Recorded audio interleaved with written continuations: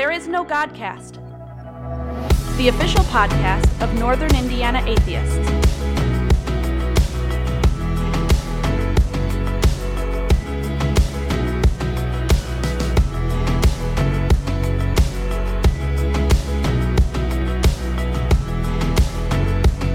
And now, here's your host, Noah Bush.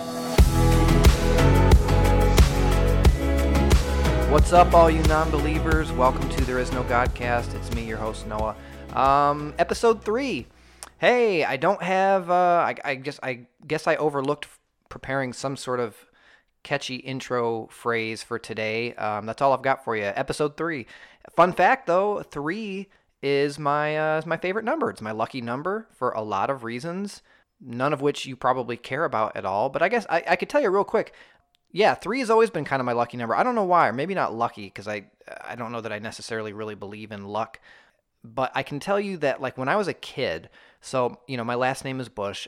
So when I was, like, in elementary school and stuff, it was always kind of a thing where you would have a number based on where you fall alphabetically in the attendance, you know. And because of where my last name sat in the roll, I was always near the top. But there would always be, like, you know, a couple kids ahead of me. There'd be like an Adams or a Burroughs or whatever, a couple names ahead of me that started with A or B. So I would almost always be number 3. So it kind of just became like a thing that I noticed as my schooling went on, that I was almost always number 3. And then when I started playing sports and things like that, like, you know, Parks and Rec soccer and baseball and things like that, I would always pick number 3 for my jersey number. And it kind of just became a thing. So the number 3 is almost always been my number. And this is episode 3. So this has been our fun little segment called What's Noah's Favorite Number? And it's probably the only time we'll ever need to do this segment because that's it. It's number 3. So now you know. So what's up on today's episode? I'm glad you guys are here. I'm glad we made it to 3 episodes. That's 3 more episodes than, 3 more episodes than none. So we're doing pretty good comparatively to most podcasts that don't even exist. So we've got that over them. Today we're going to mostly focus on one thing. We did an atheist story time. I recorded an interview a few days ago with my dear friend, Doug Ferguson. So he's going to be on the show. And I'm not going to lie, that's going to basically take up the majority of the episode because we had a really, really great conversation. Doug had a great story to share with me and to share with all of you. And we talked for a while, so it's really good stuff. I couldn't bring myself to cut any of it out because it's all really good stuff, and I'm really looking forward to sharing it with all of you. So that's going to be the bulk of today's episode is Atheist Storytime with Doug Ferguson.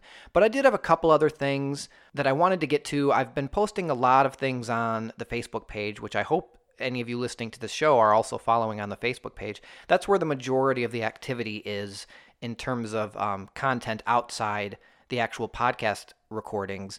I've tried to make it a point, because I've been, reading all these things about like how to make a successful podcast and how to grow your audience and how to, maintain a following, and, recording and releasing episodes on a consistent schedule was a big thing. But it also talked about being active on social media, maintaining a steady and active presence where your listeners can see, the show being active in between episodes.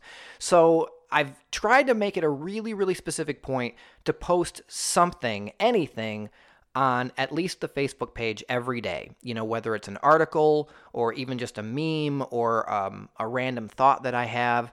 And there was one thing I shared the other day that I even remember mentioning in my comments to the post that I was probably going to talk on a future episode of the show. So by the time you guys are hearing this post will have probably been, weeks ago. But it really struck a chord with me.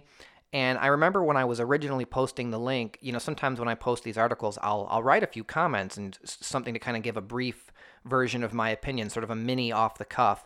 But this one, it was hard to keep mini. So in a manner of speaking, so I wrote a few comments and then I wrote a few more, and it kind of turned into one of those things where before I realized it, I had written like 4 paragraphs worth of thoughts. And then I kind of stopped before I posted. And I thought, well, if I have this much to say about this article, then maybe it's something I ought to save for the show. That it would make a good off the cuff. So that's what we're going to do. We're going to do off the cuff. We're going to do our interview with Doug. And then we're going to do a listener question. I've been getting some questions from listeners. I've had one question that's sort of been sitting in my back pocket since the very first episode from a friend of mine who has sort of been following the progress of the show since before the show even started airing, because she's a friend. She's someone I know personally, and she had been, watching my Facebook videos, and she sent me a question. I don't even think she necessarily intended for it to be read or used on the air when she sent it. It was really just something for us to have a conversation about between her and I. But I asked her when I got the question, I was like, oh, this would make a really good talking point on the show for me. And I asked if she would mind if I used it on the show. And she's a very gracious, person. So she said, no, of course not. I don't mind. And I said, okay, well, cool. Well, I'll do that. And I said, it was kind of back in that stage where I was still really nervous about needing lots of material to fill, even a half an hour. And of course, as you've all found out, that's not been a problem. So I haven't, basically I haven't needed to use it yet, but it's kind of been bothering me because I actually want to talk about it, despite the fact that I've had kind of other things to fill up an hour's worth of podcast time. I want to talk about it. It's a good question, and it's a real question. It's not just something that I found on some article randomly on the internet. It's something that actually came directly from a person who I know in real life. So I want to talk about it, so I'm going to do that today. Yeah, so Doug's interview is about 45 minutes. So I've got about 15 minutes, 20, 25 minutes. I don't care. Like I said, I'll spend as much time talking as I want. And if you want to turn it off, then turn it off.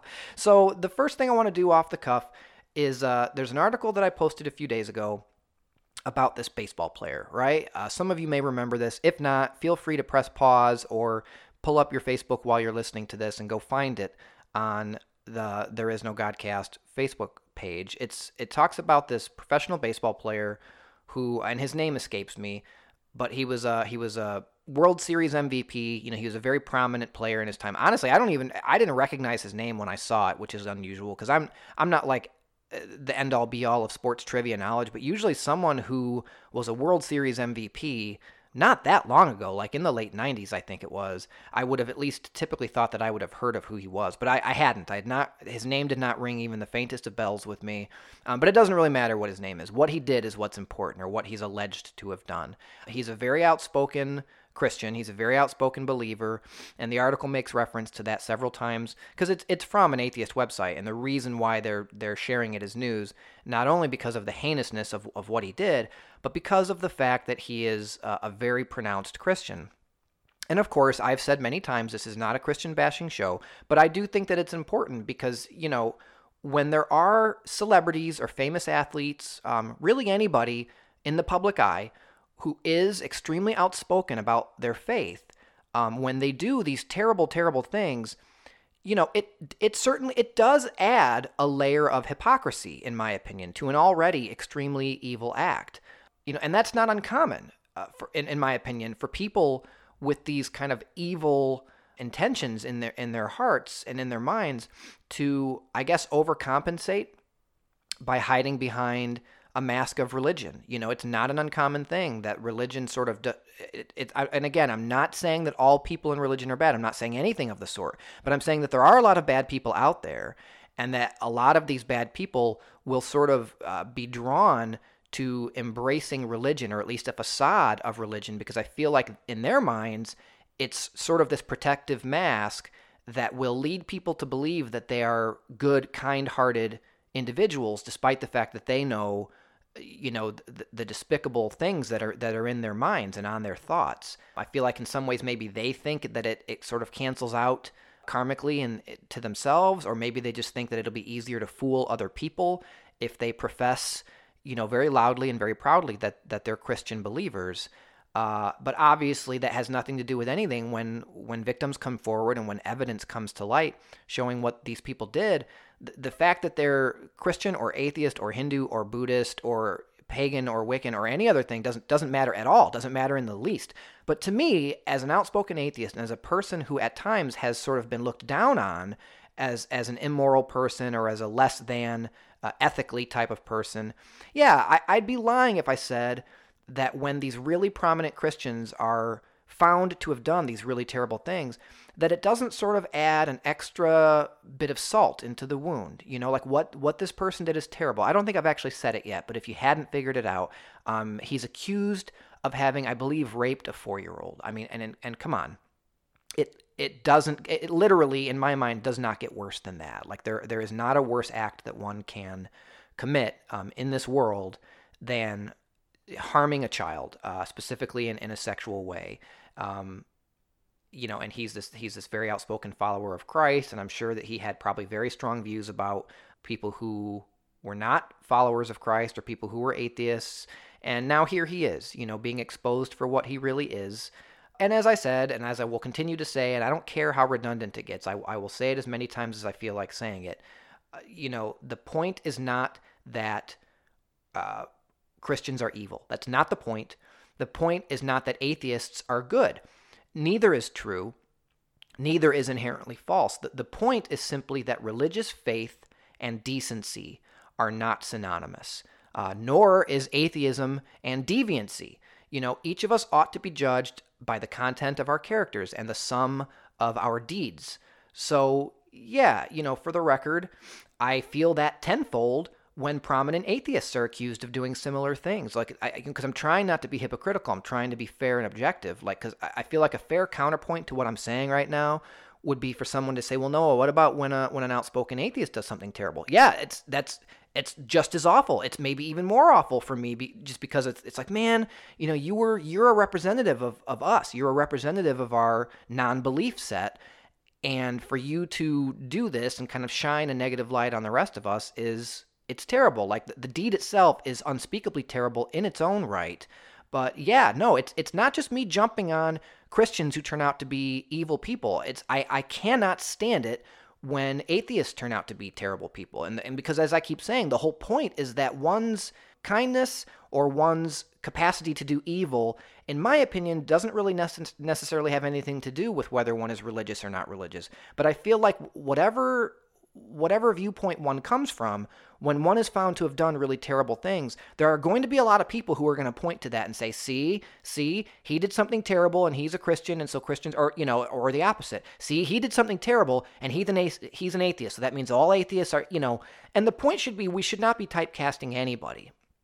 We should all be judged based on the content of our characters. That's what I believe, and that's part of why I'm doing this show, to show people that, hey, this guy's an atheist and he's actually just a pretty regular guy.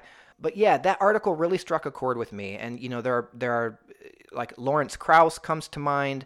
He's been accused of doing some pretty terrible things. I believe Neil deGrasse Tyson very recently has been accused of some pretty rough stuff. And I completely condemn it all. I condemn all of it. I don't recall whether or not they've been charged or convicted of anything. And even this baseball player, I don't think he's actually been convicted yet. And that's important. It seems, when charges this high profile come about, it's rare that someone is completely innocent. But again, innocent until proven guilty, and that's how it ought to be in our legal system. So when it comes to this baseball player, when it comes to people like Lawrence Krauss, Neil deGrasse Tyson, if they did the things that they are accused of having done, shame on them. Shame on them, regardless of whether they're atheists or Christians or anything in between. But it does grab my attention because I feel like the presumption tends to be more on the side of Christians being good and atheists being bad, so, which again, neither should necessarily be viewed as inherently true at all. But atheists don't profess themselves to be inherently good. Atheists just say, we don't believe in your God, and we're just going to live our lives. I do feel like that there are a lot of Christians who believe that the opposite is true. That they do tend to think, well, because I'm a follower of Christ, that makes me a good person. That makes me a better person than you are as someone who doesn't believe in Christ. So as I said, the acts are despicable on their own merits. But I do feel like when outspoken believers, people who are very loud and very proud about saying, yeah, if you don't believe in Christ, you can't be a good person. You can't be saved. You can't be, successful in life morally. I do feel like there's an added layer of hypocrisy, and my heart goes out to the victim in this case. I hope it's only one. And goodness, I hope that whatever happens to this baseball player, and I almost don't even want to put in any more effort to go back and look up his name because he's not really worthy of having his name spoken on this show or any other show. If he did what he's accused of having done, then I hope that the legal system plays out the way that it's supposed to and that he gets every bit of punishment that he has coming. And that's what I've got for you today on Off the Cuff. We're going to take a quick break to listen to a word from our sponsor. And we'll be right back with our interview with Doug Ferguson. I do want to say also, before I cut to the sponsor, I forgot, Yeah, the audio on my end for the interview is not great. I'm not sure why, frankly. I did a couple mic tests today before I started recording this segment, and it sounds fine. It sounds normal and a lot better. I don't know what the deal was when I was recording with Doug. I don't know if my posture was weird or the mic was a little too far away from me, but there's a really kind of weird, cavernous effect from my audio, and it doesn't sound great, which I was pretty bummed about on my end. But, whatever. You can still hear my words. You can still understand me. The content is completely, perceptible, and that's all that really matters. But before anybody brings it to my attention, I just wanted to say, yes, I'm aware that the audio on my end for this interview sounds like a dog turd, but hopefully I can just be more careful next time before I hit record and check that is not the case. I hope you enjoy it, though. It's a great interview, and after a word from our sponsor, we'll be right back with Doug Ferguson. Stick with us. I confess it, I'm a skeptic. I believe in the scientific method. I believe in reason and evidence and things being tested. I'm really not trying to be rude when I tell people I don't believe you. I believe you believe it to be true, but I want to see some peer review. Human beings are oh so deceivable, oh so promiscuous with what's believable. I'm old-fashioned, I just want to see if it's repeatable. Hey, just wanted to take a minute to give you an update on Mixed Fabric, official sponsor of There Is No Godcast. They've started putting some shirt samples up on their Facebook page, and they're gearing up towards announcing the Kickstarter. So go find them on Facebook. Give them some feedback on which shirts you like. And I wanted to just reiterate that every shirt they produce is high quality and has been ethically sourced, so you'll feel good wearing and feel good buying them. And just remember, 10% of all sales will go towards nonprofit organizations that we care about, like the Freedom from Religion Foundation, the ACLU, and so on. Thanks for checking them out. Back to the show. You make the claim, you're the instigator. I just want to see if that claim could be replicated in the presence of a skeptical investigator. I'm not scoffing. If it's true, that's awesome. And until proven, my thoughts are agnostic, open-minded. All right, and we're back. We are joined now on the show by a good friend of mine, someone that I go way back with, Doug Ferguson. How you doing, Doug? And Beezy. Did good. I'm doing well. How are you doing? And Beezy. Super easy. I love it. Man, oh man. You and I, we do go way back. Certainly way back farther than anyone else I've had on the show to this point. When did we meet? Like, when would you say that was? Certainly we went to high school together. We did a lot of theater together. I'm trying to think when it would have been. Like, when the first time we really would have known each other properly was. Would it have been like Children of Eden, do you think? Or farther back than that? I think it was farther back than that, because I was trying to remember the same thing. So yeah. I think the first show that we did together was Joseph. Right. And I was in the children's chorus. I was going to say, and we've kind of joked about that. Okay, so we kind of forget that the audience listening doesn't know anything about any of this. But Doug and I went to high school together. We were a few years apart, though. What were we 3 years apart? No, more than that. I graduated in 2007. Okay, and I was 2003, so we were 4 years apart. So yeah. And my senior year, I was Joseph in the show Joseph, which there's no shortage of irony over the fact that we're sitting here on my atheist podcast talking about having been in Children of Eden and Joseph in the Amazing Technicolor Dreamcoat together. Yes. But I was Joseph, and you.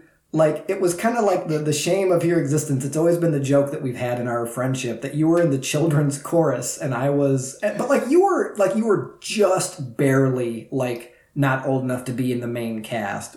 But I don't. Yeah. So that show actually, so if you graduated in 2003, right. You were a senior when I was in 8th grade, because that was the year that the 8th graders did shows the middle school did shows with the high school. Right. So we did To Kill a Mockingbird, and we did Joseph, and I think we did Annie too. That's right. Yeah, because you were in To Kill a Mockingbird. Maybe it just feels like we went to high school together because while I was in high school, we still spent a lot of time together. Because theater is kind of a very inclusive community.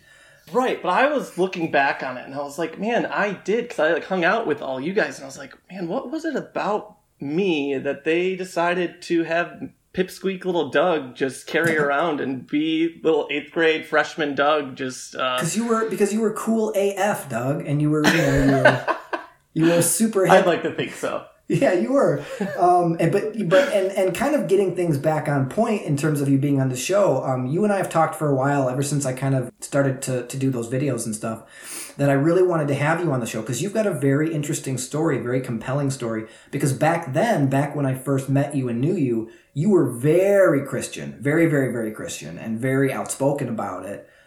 So yeah, and I know you've got your story, and we'll kind of start things off in just a minute. But yeah, I mean, we were good friends. We kind of ran in the same circle, and I think after I graduated, because it definitely was Children of Eden, which I was in college at that point. I think, were you still in high school then when we did Children of Eden? Yes. Yep, so, but I was. That's the show where we really became like friends, like for real, good friends. Like we had the whole poker thing going on back then. Poker was like super popular, and we had like this whole little clique within the cast of this show. There was maybe 7 to 10 of us in this cast of like maybe like 60 or 70 kids. And yeah, definitely enough to have some good poker games. Like, hell yeah. It's so hard to find 7 people now to play poker. I know, for the right? days when you could like just adults. Get a nice group. Yeah. It sucks. Yeah. But back then, man, the world was our oyster, and we didn't even realize it. Like we had, man, we had it good back then. Like we were the cool kids in the show. Like basically every night after rehearsal, we'd all go hang out at my parents' house down in my parents' basement, which is so cliche. I can't even hardly stand myself right now. And we'd play poker and like eat Taco Bell. Yep. The good old days. Those were the good. And I remember one time, like 2 girls kissed, and it like made our brains explode. That was how rad we were back then. We were very wholesome. There was never any drinking, really. There was never any drink because I didn't even drink back then. I didn't have my first drink until I was 23. For a group of older high schoolers and stuff, we were a pretty wholesome little group in that little poker clique and everything else. We thought we were just like we thought we were like absolutely God's gift to awesomeness. Well, yeah, that's like kind of my theme of growing up is that I thought I was God's gift to awesomeness. So don't ruin the whole story. Well, birds of a feather, Douglas. They do in fact flock together. So this makes a lot of sense. Yes. But yeah, so Doug and I we've been close, ever since. I mean, obviously our lives took us in very different directions geographically and professionally, but we've always remained very close. We're both completely obsessed with fantasy football. So you've been in my fantasy football league for a long, long time, and that's always been kind of a hobby that that's kept the core group of us in communication. But you have been on a very interesting journey, religiously, philosophically, and over the years, it's been great to just kind of watch. I'm not that much older than you, and really, the older we get, the closer in age we are, if that makes sense. You know what I mean? Because like a 16-year-old is very different than a 12-year-old, but like a 33-year-old is not that much different than a 29-year-old. So like exactly, the older we get, and so like I remember over the years, especially once I was in college and kind of getting removed from college, that I was able to sort of bear witness through things like Facebook and things like that to this kind of journey you've been on. But I wanted to have you on the show so you could tell the story yourself, because it's a very relevant story for the topic matter of this show, for Atheist Storytime today. So without further ado, if you're ready, Doug, the floor is yours. You can start wherever you want, take as long as you need. I think the people are going to enjoy hearing what you have to say. Awesome. I'm so excited for story time. So, yeah, I guess just to kind of start out and kind of where I'm going with this journey, too. And a lot of it I've been realizing even more recently of drawing together the lines and kind of relating it is, first, I want to identify myself as a gay man. I've come out relatively recently, but I do see a lot of parallels between coming out as gay and being atheist, and just in general, what I'd like to kind of term as these silent diversities, right? So the default, especially in our American culture, is that you are straight. The default is that you are Christian, for the most part. And then there's other, silent diversities that everyone has that someone would assume otherwise, that requires, kind of these coming out phases or things like that. Right, if you don't say otherwise, it's expected that you're straight, it's expected that you're Christian, and so on and so forth. Like, those are just the default expectations in our society. Definitely. Yeah, so a lot of it, I think, and you spoke to it earlier too, is having that visibility, right? So I want to be a good representation of these things so that I'm, certain groups that I represent aren't viewed in a poor light. Right. So I think it's important to be out and visible, to hopefully be a good representation of the things, that I represent and the things that I am. So I just kind of wanted to frame my story that way. So sometimes you might hear me talking about how I'm coming out as gay, but, there's a lot of parallels between the two. And I'll obviously speak to my religious backgrounds as well. So I guess from the beginning, growing up in Tecumseh, so for those of you who don't know, I did a little bit of research. Tecumseh is 5.65 square miles, so it's pretty small. 8,500 people, and 96% of that is white. So it is a very much accustomed to groupthink, Sure. I mean, growing up in that, you don't, I didn't think about it actively growing up, but until you really get outside of that, you realize how much, of one specific culture that you're being surrounded by most of the time. Sure, it's pretty lacking in diversity. Now, let me ask you, are those statistics that I certainly don't doubt any of those numbers. Are those current statistics in terms of like the most recent? I think I pulled that from the last census. It was on Wikipedia, so I think it was what was the last census? Sure. Like 2000. And I guess the reason I ask and the reason why it's relevant is because you and I are talking about, if that's the most recently available information, and that's today, you can only imagine that things were even less diverse 10, 15, 20 years ago when you and I were growing up in this relatively small, Midwestern city. So anyway, go ahead. Exactly. And I, in that 5.6 square miles, you think about it, and there's a lot of churches packed into that 5.6 square miles. I mean, it is a pretty predominant culture. Yeah. Just growing up there, that's what everybody does. And that's kind of framed it. So my parents, they are Christian. They identify as Christian, I should say. I don't think they've gone to church in the past, few years. But if you were to ask them, they're the type of believers that you've described before that would say that they're Christian. Sure, casual Christians. Casual Christians. And, say prayer before holiday meals and things like that. My dad does. And, but I think that they're very much accustomed to that culture too. That's what they grew up in. And they didn't go to college. They have no desire to leave the country. I love my parents dearly, and I don't want to speak any ill of them by any means, of course, because they're very loving parents and everything like that. But they are a victim of their own culture and things like that too. So I guess that was kind of growing up. They're products of the cultures that they were raised in. Exactly. And so to some degree, it's, it's understandable to some extent. Right. So growing up, I was always active in the church. And I think in high school, I really started becoming more actively engaged.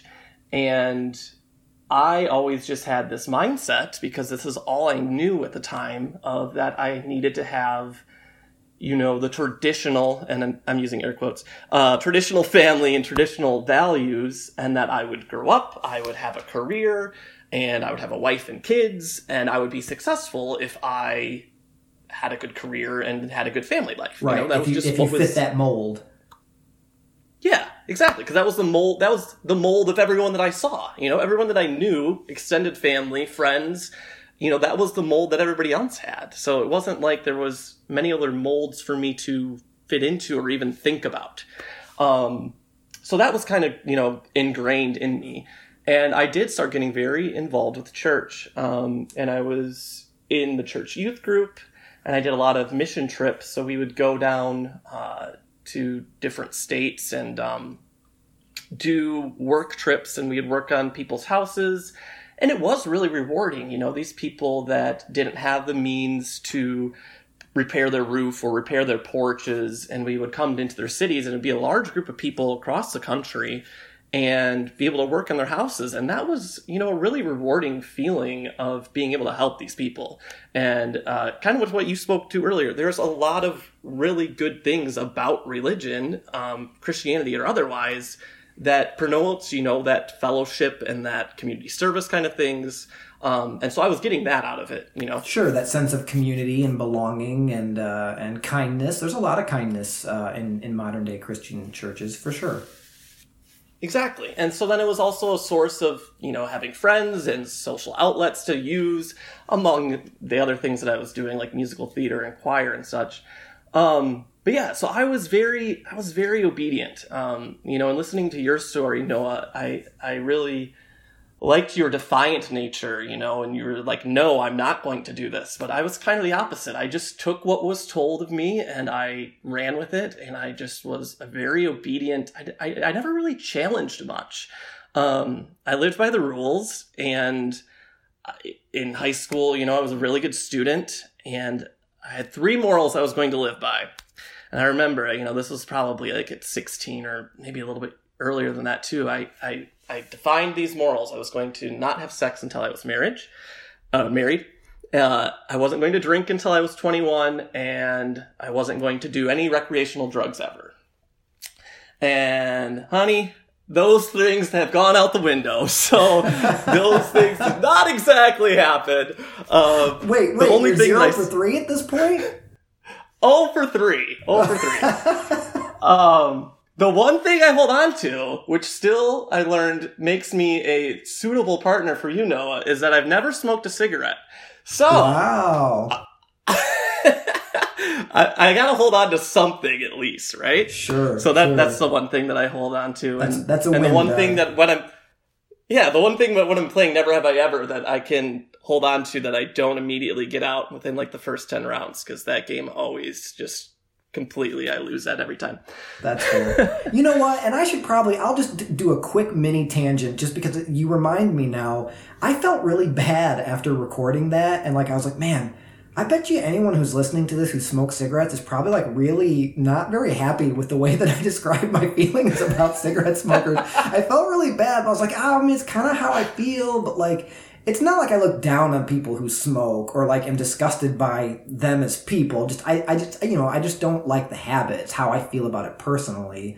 And I certainly didn't really want to have it be a part of a relationship that I was going to have. It was going to be a long-term relationship. I was like, well, I don't know. I feel like I'm kind of just trying to dig my way out of this hole now because I don't want anyone who listens to the show who smokes cigarettes to hate my guts or think that I hate their guts. So anyway, cigarette smokers, that's fine. You do you, dog, and maybe don't smoke in the car while I'm in the car, and otherwise we'll be fine. And I'll be polite, I promise. So anyway, Doug, I'm so sorry for interrupting you.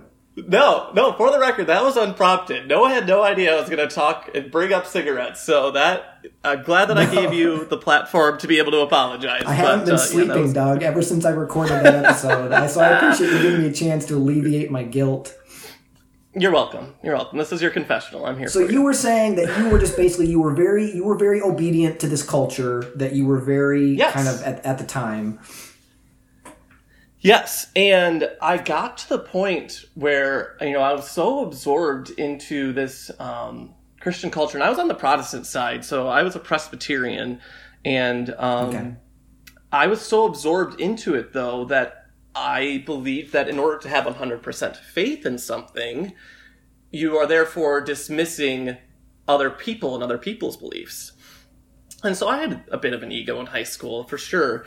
And I had gotten to the point, Let's just call it for what it is. We both. I mean, we're musical theater guys. You have to have a bit of an ego to get up there and do the crap that we did. Yeah. It's justifiable. For sure. But yeah, I was to the point where I was 100% sure that my belief system was the correct belief system, so much so that I dismissed anybody else. And if you didn't believe what I was believing, then you were wrong. And I felt that you should believe what I believe. And so that's kind of, where I was at until I went to college. And so I was dating a girl in high school, and we dated for 3 years. So we dated 2 years in high school and then 1 year in college. Right. And looking back on it, she was much more on the liberal side of things and much more open-minded, not very religious. She kind of tried it out a little bit for me because she knew that I was.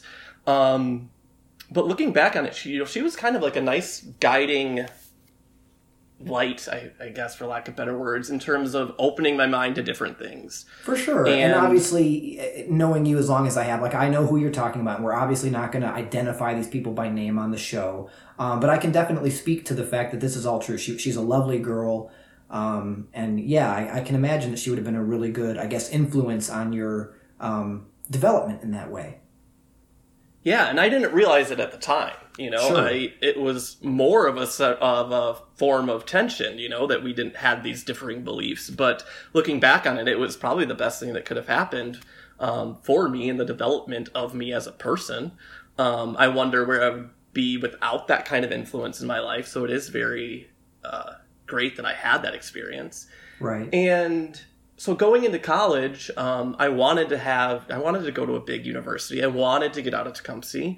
And I kind of wanted to follow my girlfriend at the time as well. So I ended up going to Michigan State. Go Sparty. And yes, go Green.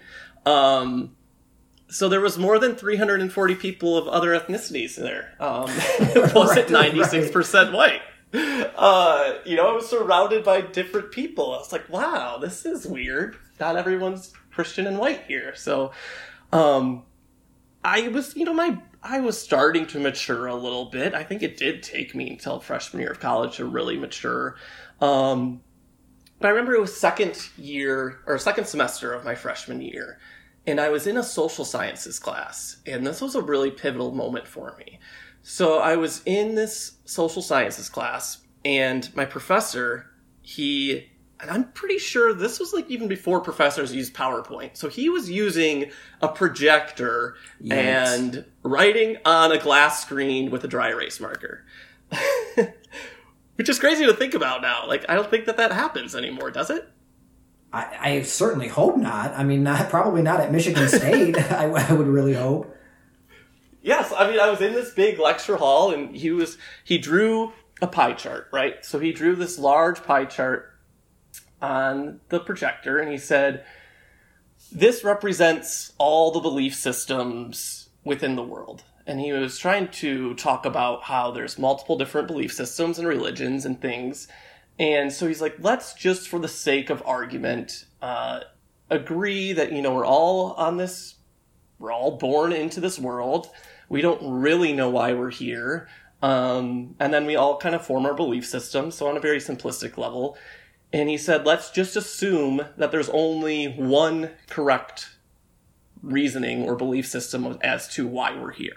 Right. The Highlander principle. There can be only one. There can be only one. Yeah. Yeah. So that's the way that he framed it. And so then he split his pie chart, his circle, into all the different religions and belief systems of the world. And he then took one wedge. And so for the example, he purposely, I'm sure, used Christianity. So he took a small wedge, which represented Christians, and said, okay, so now let's assume that Christians are the ones with the correct beliefs. And then he split that in half and said, well, you have your Protestants and you have your Catholics. So they have, relatively the same beliefs, but let's just assume that only one of those is correct. So then he took the Protestant wedge, and he split that into Lutherans and Baptists and Presbyterians and all the other, different groups within Protestants. And so he said, let's assume only one of that is correct. And from there he said, now let's think about any religion in its, purest form. It has a set of guidelines or things that you need to follow in order to be a true representation of that belief system. And so he said, he took a really small percentage. He said, how many people of a specific religion, actually follow that religion to the way that it was meant to be taught or the way that it was meant to be followed? And I was just sitting there, and so he pulls out, this really small piece of another really small piece. And I was looking at that, and I looked around, and, like you, I like to think that I'm a pretty smart, intellectual person. And I just, said to myself, I was like, wow, that's, like, Doug, you think that you, in that very small section, is right. Like, what makes you have the answers and makes you think that you are any more right than anybody else. Right. You know? And yet everyone else in the entire world that doesn't fit into that very, very tiny slice of pie is just completely wrong, you know, and depending on who you ask, you know, may potentially be doomed to eternal damnation because of that. Yeah. And so, like I said, that was like part of my ego too, because that is what I believed. Before that, I was like, yes, that is me. All these thousands and thousands of other people and millions of other people are wrong, you know? And I was just like, wow, that takes quite an ego to believe that you have the capability to believe that. So from there, you know, I really started to think about things differently. And it was the liberating aspects of college that made me realize, okay, maybe I'm not correct. And maybe, you know, there are other belief systems that could be true, and it shouldn't be me just assuming that I'm the correct one. And I got to know more people and different backgrounds and things like that. And that summer, my girlfriend broke up with me, which was good in the long run, because then I could, you know, explore new people, make new friends, and kind of get out of my comfort zone that I was so used to as well. So yeah, that was my like really epiphany moment, was in college, of realizing, okay, my upbringing maybe not is, you know, what is the truest form and what I should be believing in. So that was when it kind of first started for me. Right.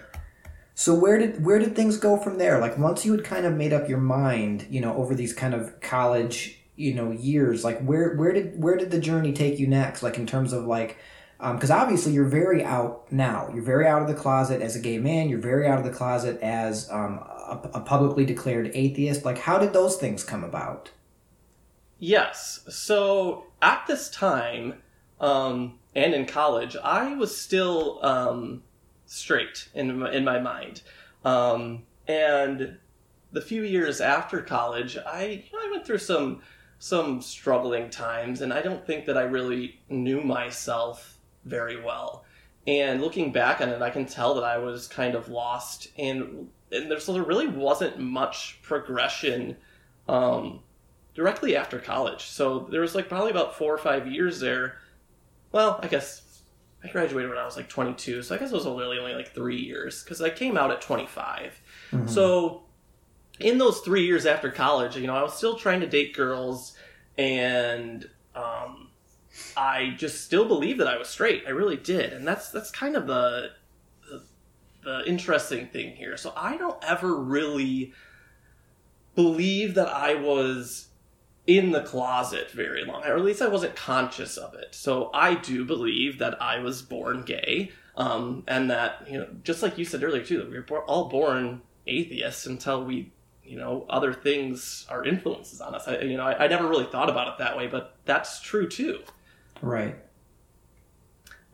So at the age of 25, you know, I was trying to date girls, and I just bought a new house, and I just kind of started a new job. And so I was at kind of a pivotal point in my career too, or in my life rather, especially at the age of 25. It was kind of a monumental, just kind of life experiences and stuff. And I was just looking at my life, and to be frank, you know, there was more instances of, to keep it PG, I was viewing more male-on-male visualizations than male-on-female visualizations. Right. But, you know, I kind of subdued that a little bit. You know, I wasn't still actively thinking like, okay, these are signs, you know, that you should be making yourself aware of. And was that startling to you when you started to realize that you were having those types of visualizations? Because like you said, you didn't really consider yourself to be a closeted person. It's just kind of something that, I mean, you could certainly understand that with the way that most people are raised, especially people like you and I, you know, I mean, we are very privileged people, you know, and we were raised in very privileged circumstances as, you know, white, Christian, male, heterosexual, you know, like that is overwhelmingly what culture tells us that people like you and I are supposed to be. And so I can imagine that even through college, even as you're going through this sort of religious awakening, that still, like, being heterosexual was just part of your identity. You know, it was part of your identity from the moment you were born. Your parents, even though I'm sure they're very lovely people, they just always assumed and expected that you would be straight and that you would meet a girl, you know, and have kids someday and grandkids for them and things like that. Exactly. And that's what my mindset was too. I never allowed for the possibility of it to be anything otherwise. But then it all kind of started to come together, and it all kind of came together at once. It wasn't like there was probably a little bit of, you know, gradual effects, but really, I remember being in my room in my new house, which I basically only had my bed in my bedroom at that point. You know, I was painting the walls, and it was a pretty empty house, but I remember just sitting there, and I said it out loud. I said, "Doug, you're gay." And from that point on, I was like, wow, that makes a lot of sense. Like, it was a great, like, moment. I was like, wow, this is great. Like, the skies parted and this huge rainbow came about, and there was, like, unicorns prancing all over, and it was just wonderful, you know? I was like, wow, I can be as fabulous as I want now. Like, I can go drink my frozen margaritas, and I can drink strawberry milkshakes, and, like, that all makes sense now. Sure. I think those things are delicious too, just for the record, as a perfectly comfortable heterosexual man. I don't know. What does that say about me? I don't know. But I remember when you first posted and came out of the closet, I was just like, oh, good for you. And it's not like it was one of those things where I was like, oh, I knew it all along. I didn't. I had no idea, you know, because really someone's sexual preference and you know, what gender someone is sexually attracted to has nothing to do really with their personality and who they are. So like when you wrote it, I was just like, good for you. I was so proud. I was so proud to be your friend. I'm still so proud to be your friend, because I remember those high school years, you know, where you were very, I don't know about outspokenly critical about homosexuality and about atheism, but certainly when the topic came up, you were never one to shy away from saying, no, that's not okay. You know, like, homosexuality is a sin and the Bible says it's a sin. And so that, you know, I'm not okay with it. Yeah, no, it's true. And like, you think about how, like, going back, like, if my previous self could see my future self, you know, like, how shocking that would have been to 16-year-old Doug to see Sure. where 29-year-old Doug is. And I really hope that 16-year-old Doug says, wow, you know, he's doing well for, like, that is, you know, I hope that he would have that. Good I don't know if I would have had enough. good for him, Dwayne. I mean, but, Right, you know, right. and in your defense, like, you were one of the good ones, even then. You know, like, when it comes to Christians who really do still, to this day, cling to the idea that there is something inherently wrong with homosexuality, which obviously there isn't. But, like, you were never a hateful person. You know, like, you were always one of those people who I think it just kind of seemed like you were spouting the party line. You know, and I think there are a lot of people who still do that. They're like, yeah, you know, the Bible says it's wrong, and so I think it's wrong. But, like, you were never, like, mean about it. Obviously, you were in theater, and you were very deeply ingrained in that culture. And there's some truth to it. Like, there are a lot of gay people that are involved in theater. And I don't ever remember getting the impression of you that you thought less of them, you know, but you would, whenever it came up, you would just be like, no, it's not right, and I don't agree, and I think it should be a man and a woman, and that's kind of how it is. And I was like, oh, okay, well, hey, you do you, dog. So. Right. And yeah, to your credit too, you had your beliefs, and you weren't very, you know, I think there was good dialogue between us, even though we had differing views. But looking back, and I think I've told you this too, Noah, that you were a very, you know, positive influence on me. And I don't think I realized it at the time. But just knowing that you had these differing points, and I think that you know, that did get ingrained into my mind, that there were these alternate viewpoints and things. So I do think that it was a really good influence, whether I was consciously aware of it or not. I think you had a really good positive influence on me growing up as well, and kind of that, you know, role model kind of role. Even if I didn't know it at the time or really observe it at the time, I do think that you've helped shape my ideas, and you certainly helped shape my ideas in terms of being atheist and being more out about being a proud atheist as well.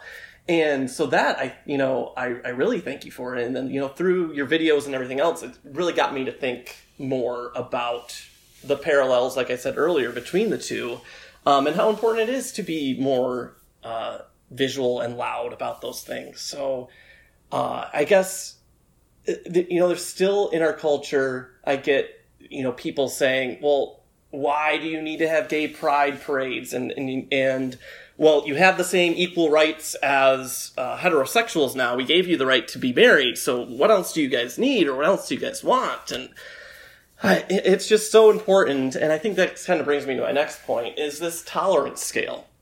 So we have this appreciating differences class at work, which I'm very thankful for. I wish it was a mandatory course for everyone. I work in the automotive industry, and that in itself is a somewhat toxic environment. Oh, sure. Especially when you're working. Especially in Greater Detroit. I mean, that's like that's the cradle of the automotive industry for sure. Yeah, and so right now I'm actually working in Toledo, and I am in this trailer, this modular trailer, in the parking lot, because we're on this launch team for a new vehicle. And so I'm surrounded by these 40 to 50-year-old men that are divorced, and it's just like 5 to 6 of them in this trailer. And the things that they talk about is just disgusting. They talk about women in such degrading ways. They talk about, politics as matter of fact and everything else. And I've only been on this rotation for about 3 weeks, but my tongue is very sore because I have been biting my tongue. Because it just hasn't been worth it yet. I'm trying to figure out how to finagle my way in there yet, but I guess I'll work on that. But I guess to get to my next point is this tolerance scale, right? So we talked about this in this appreciating differences class, that there's 5 levels of tolerance. At the very bottom is repulsion, right? So that you just view this, whatever like the difference is, whether it's that other person does not belong here. You don't want to come in contact with them, and it causes you a lot of discomfort to be around that type of person just because of the things that they believe or what their diversity is. So that's at the very bottom. And then like level 2, you have avoidance. So you don't like it, but you just avoid it. 3, you have tolerance. So you believe they have a right to be treated respectfully, but you still don't really go out of your way to accept them, which is number 4, is acceptance. And then number 5 is appreciation.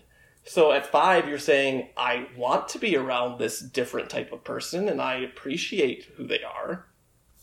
And so I think it's interesting to think about both being gay and atheism on that scale. And I honestly, I was thinking about it, and I think that, so if we're saying higher on the scale is closer to appreciation and lower on the scale is closer to repulsion, I think that atheism is probably lower on that scale than being gay is. What are your thoughts on that? I definitely, it's hard for me to speak from a point of experience because obviously I am an atheist, but I am not a gay man, so it's hard for me to speak from it from the same viewpoint that you have. But I definitely would not be surprised if that's true. That if you just asked, 1 million people, if you took like a poll, which would bother you more about somebody, them being an atheist or them being gay? I think that most people would say, well, it bothers me more if they're an atheist. And I think that probably speaks to, and I think I mentioned this maybe even I think it was in the first episode, that I talked about how far tolerance of different sexual viewpoints has come, or, in the last even just 20 or 30 years, whether it's homosexuality or bisexuality or transgender or questioning, like the whole LGBTQ spectrum. If you had asked someone 30 years ago that question, they'd have been like, pardon my French, but they'd have been like, screw them both equally. Like if you're gay, get out of here. If you're an atheist, get out of here.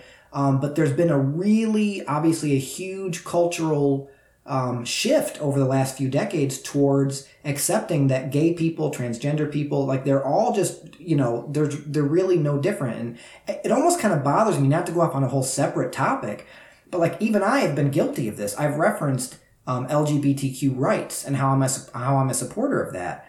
And I almost feel like that's a problem in its own right, because like really there shouldn't be LGBTQ rights, like, right? There should just be human rights, like, and they should all apply to everybody equally. And that's like idyllic. That's how it should be. But obviously we have to have LGBTQ rights because of the fact that we are still in this society and in this culture that does not recognize them as inherently equal. And so we have to have people like you who are doing your part by being very outspoken and very clear about exactly who and what you are and how that's okay and how you are very comfortable with yourself and love yourself as you should. And I want to go back and say thank you, because you said a lot of very flattering and very nice things about me. And I'm very humbled to have played even the tiniest role in kind of helping you get to who you are now. Because Doug, you're wonderful. You're a great friend. You're a great person. I'm so glad that you were able to come on the show. Do you have anything else that you want to say in kind of wrapping up? Yeah, just real quickly. So I do want to check my privilege too. So in that tolerance scale, I don't want to make the mistake of lumping them all together, because I do think, I can't say that being a white, cisgendered male is, by any means comparable to like the trans community. And I think the trans community, still faces much more difficulty on the tolerance scale than I do as a gay white male who can sometimes suppress my, gayness and come off as being hetero when I need to be. And Right. so there is still, a lot of aspects of that. So I don't want to lump them all together in terms of saying that we're all, in one aspect on the scale. But yeah, I agree with you, I think that there's, atheism, doesn't have that same visualization. And I think that's important, right? So you look at our politicians, and with this last, we've got gay senators now, which is amazing. And they're out and they're, identifying as such, but we haven't gotten to that point with atheists. And unless I'm wrong, do you know of any out? I think there's one. And actually, it's funny because when I was doing my videos a couple months ago, I referenced the fact that there were none, and I think that at the time that was correct. But I remember reading just within the last couple weeks, it's either a member of. I don't think it's a senator. I think it might be a member of the House, because they were just doing all of the swearing in for the new Congress. Oh, yeah. And yeah. I think it mentioned that there was. I don't think that they specifically identify as an atheist, but that they are not officially affiliated with any religious belief. That they're a nun, as Chad put it. And that's a common expression to identify as a nun, which basically means that they're an atheist, and they just don't want to use that word for political reasons. But yeah, they're one of us. Yeah. So yeah, I think that is a distinction. It's a start. We need more visualization. We do. I mean, it does need to be more brought about, and I think that hopefully maybe it'll follow the same path, and we will get to that point. But yeah, I guess that's pretty much all. And you're right about checking our privilege, because you're right. Like I still enjoy a lot of privilege in my life. We both do. You're right. Like you and I could walk down the street. Spoiler alert for anybody who hasn't seen what either one of us looks like, but we're both very, very white. Like there is no confusing the fact that we are as white as it gets. And so obviously I'm very aware of the racial privilege that you and I both enjoy. I wish it weren't that way, but it is. We're both men, even if people don't realize that you are a gay man, you're right. People would look at you and they would just be like, oh, there's a good old fashioned straight white Christian guy. Like if you didn't tell them any different, that's just what they would assume to look at you. When you're a minority, when you're a racial minority, or when you're a woman, women still face obviously tons of discrimination every day in a lot of ways. When you're a minority, when you're a woman, you're walking down the street and you're going to have all kinds of people thinking all kinds of kind of preformed judgments about you just based on what they can see, what they can look at. And, you and I are the beneficiary of a lot of privileges, but being atheists and obviously self-identifying very publicly as atheists, we do kind of, I guess, feel some of that sting, on a much more controllable scale, right? Because you and I have control over who we give that information to. Right. So even then, it's not nearly the same thing.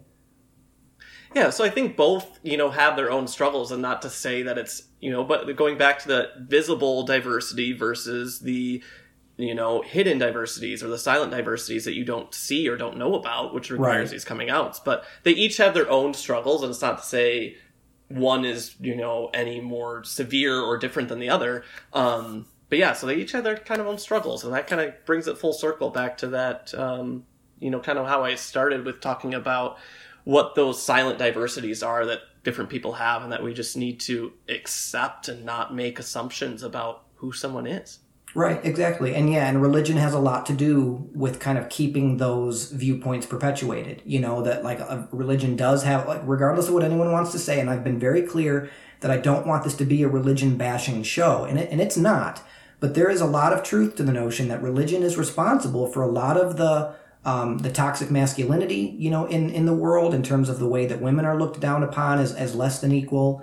Modern religion, in terms of like your extremist people on the right, and a lot of the racism that is still kind of roaring back to life over the last, certainly over this presidency.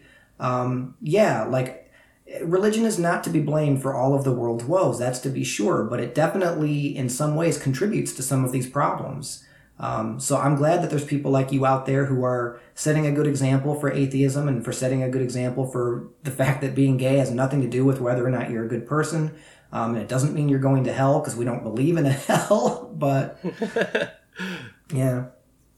I'm running out of steam. I'm like, yeah, this is good. This is good. This is good. This is good. And now I'm like, this is real good. Yeah. No, yeah, I think we've pretty done a much good job of I'm starting to run out of stuff to say. Perfect. No, I think I pretty much said everything that I wanted to say. So I thank you for having me on. I'm really excited about the future of this podcast. I hope that, in the first podcast you spoke about the future listeners, and I hope that that's going to be true, right? That somebody is listening to this and they're going back to the third episode, and they've just listened to episode 37, and then they're going to go back to episode 3 or episode 1, and that's where this evolves to, because it is important. And I think you've got a great platform here, and I just wish you all the success in going forward with it. So thank you so much. And you know what I hope, what I hope beyond anything, never mind what I'm trying to do on this show, and I am trying to do some good and affect some change, but I hope that somewhere out there is, another 19-year-old Doug, or a 16-year-old Doug, who for whatever reason, by whatever means, winds up listening to this episode and this show and hears what you have to say and thinks, yeah, you know what, maybe I need to really rethink some of this stuff. If the words that you are coming on this show and sharing, and the conversations that we are having make even the tiniest difference, and like you said, you pointed it out very eloquently, that at the time you didn't even realize that your girlfriend, that people like me were having this sort of impact on you, and it wasn't until years later that it really kind of manifested. So that's the hope. That's the hope for this show, and I'm so glad you came on, Doug. Thanks for taking the time. I know you're a busy guy. We actually had a little bit of trouble scheduling this because I've got dumb kids. And, you've got dumb work, and yeah, things are dumb, but we made it happen. I'm so glad. You got to come back on. You got to come back on again, for sure. All right. I'll be there. All right. Right on.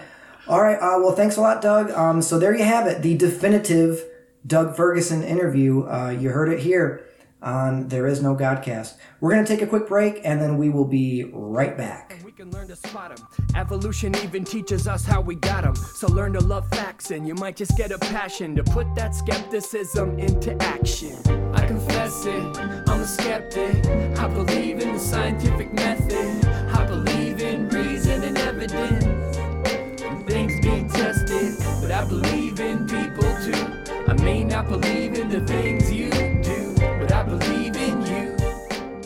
And now we're back in my audio not sucking land. So I hope you enjoyed that interview. We're going to finish out the show with, as I said earlier, if anyone remembers back that far, I've got a listener question that I want to talk about, and then we'll call it a day. So I've got this question, and as will always be the case, just for the record, anybody who writes into the show, I would love that.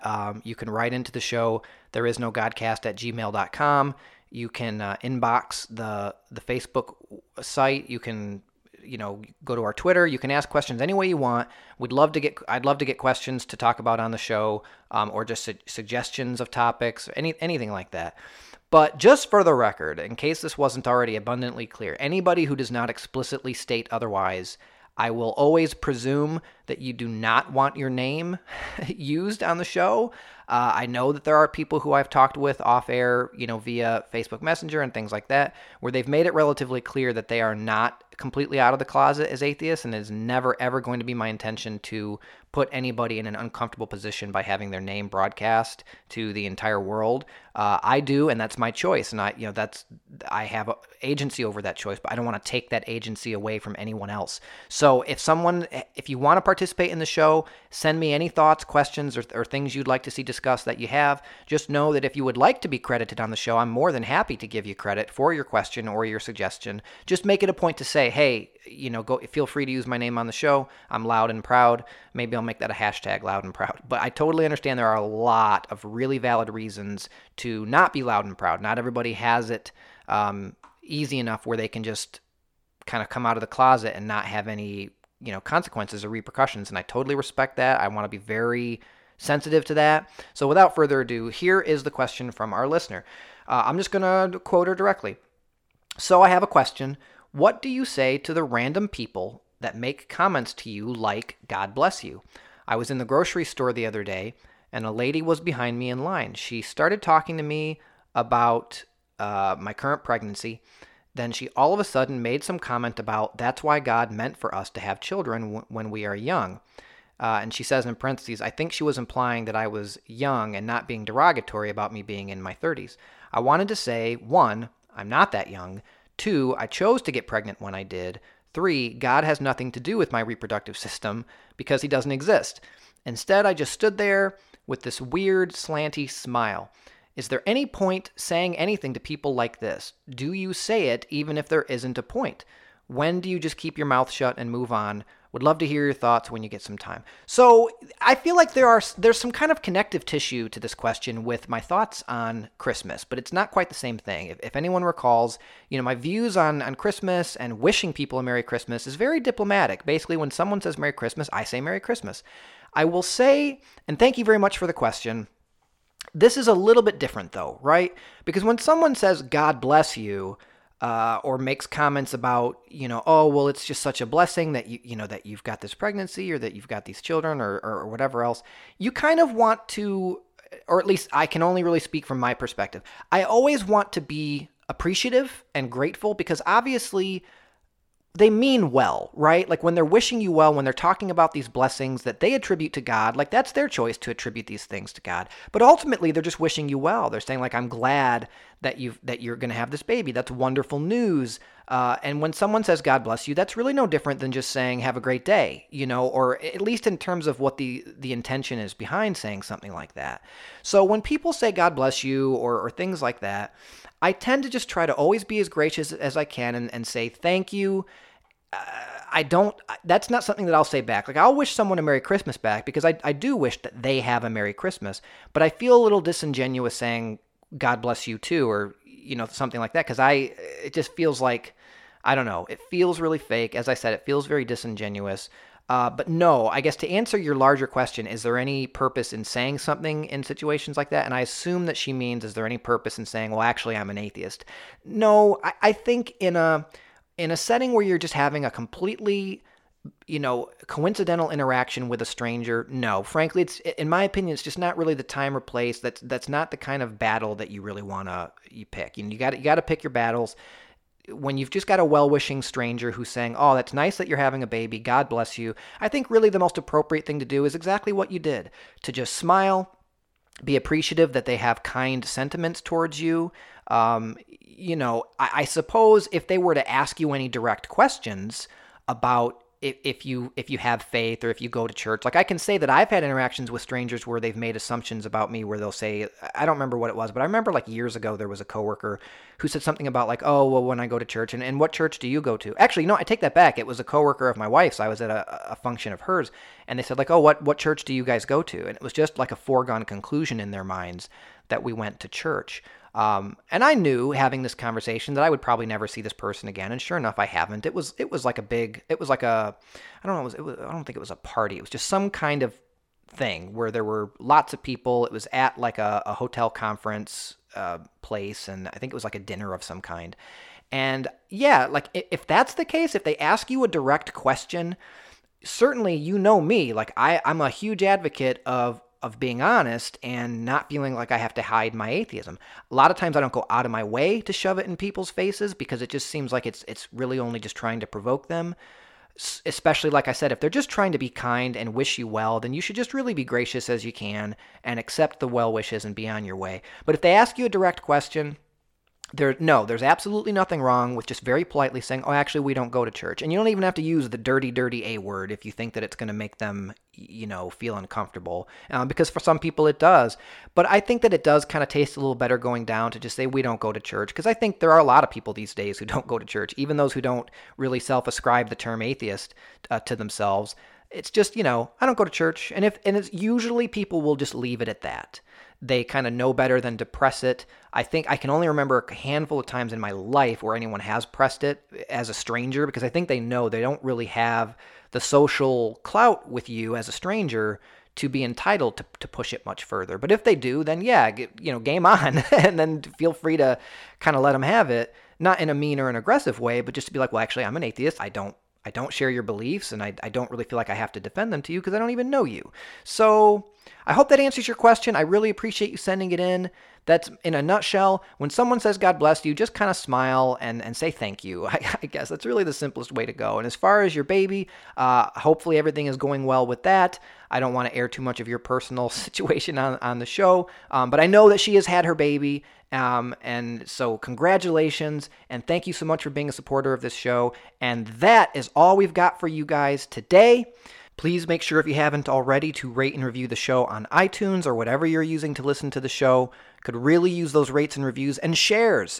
Share the show. Actually, Doug, when we went off the air, we were talking about that, and he was saying how, he is really excited to share the show and to try and get other people he knows to listen to the show. That's huge. Like, word of mouth is huge. So if you know anyone who you think might enjoy this show, please, beg them to just give it a try, even once. Just, it's, hey, maybe you never know. Maybe it'll be for them. Maybe it won't.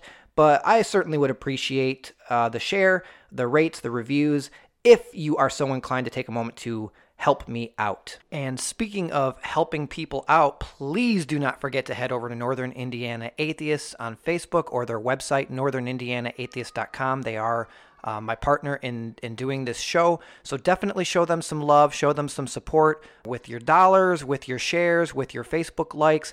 It's a wonderful organization, so please do whatever you can to support them. I also wanted to wait till the end of the show this time around. I'm kind of toying around with how to give proper credit, but the end of the show feels like the right place to do the credits and give credit where it's due. I want to thank Baba Brinkman for his graciously giving our show permission to use his music. He is a wonderful secular hip-hop artist, so the music that you hear during transitions, all credit goes to him.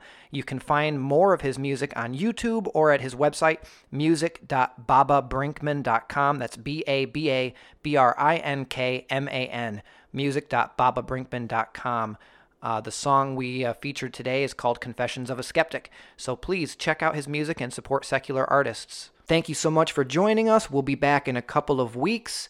Someone told me after the last show they really enjoyed the tagline that I had at the end, so I guess just don't stop not believing. We'll see you next time.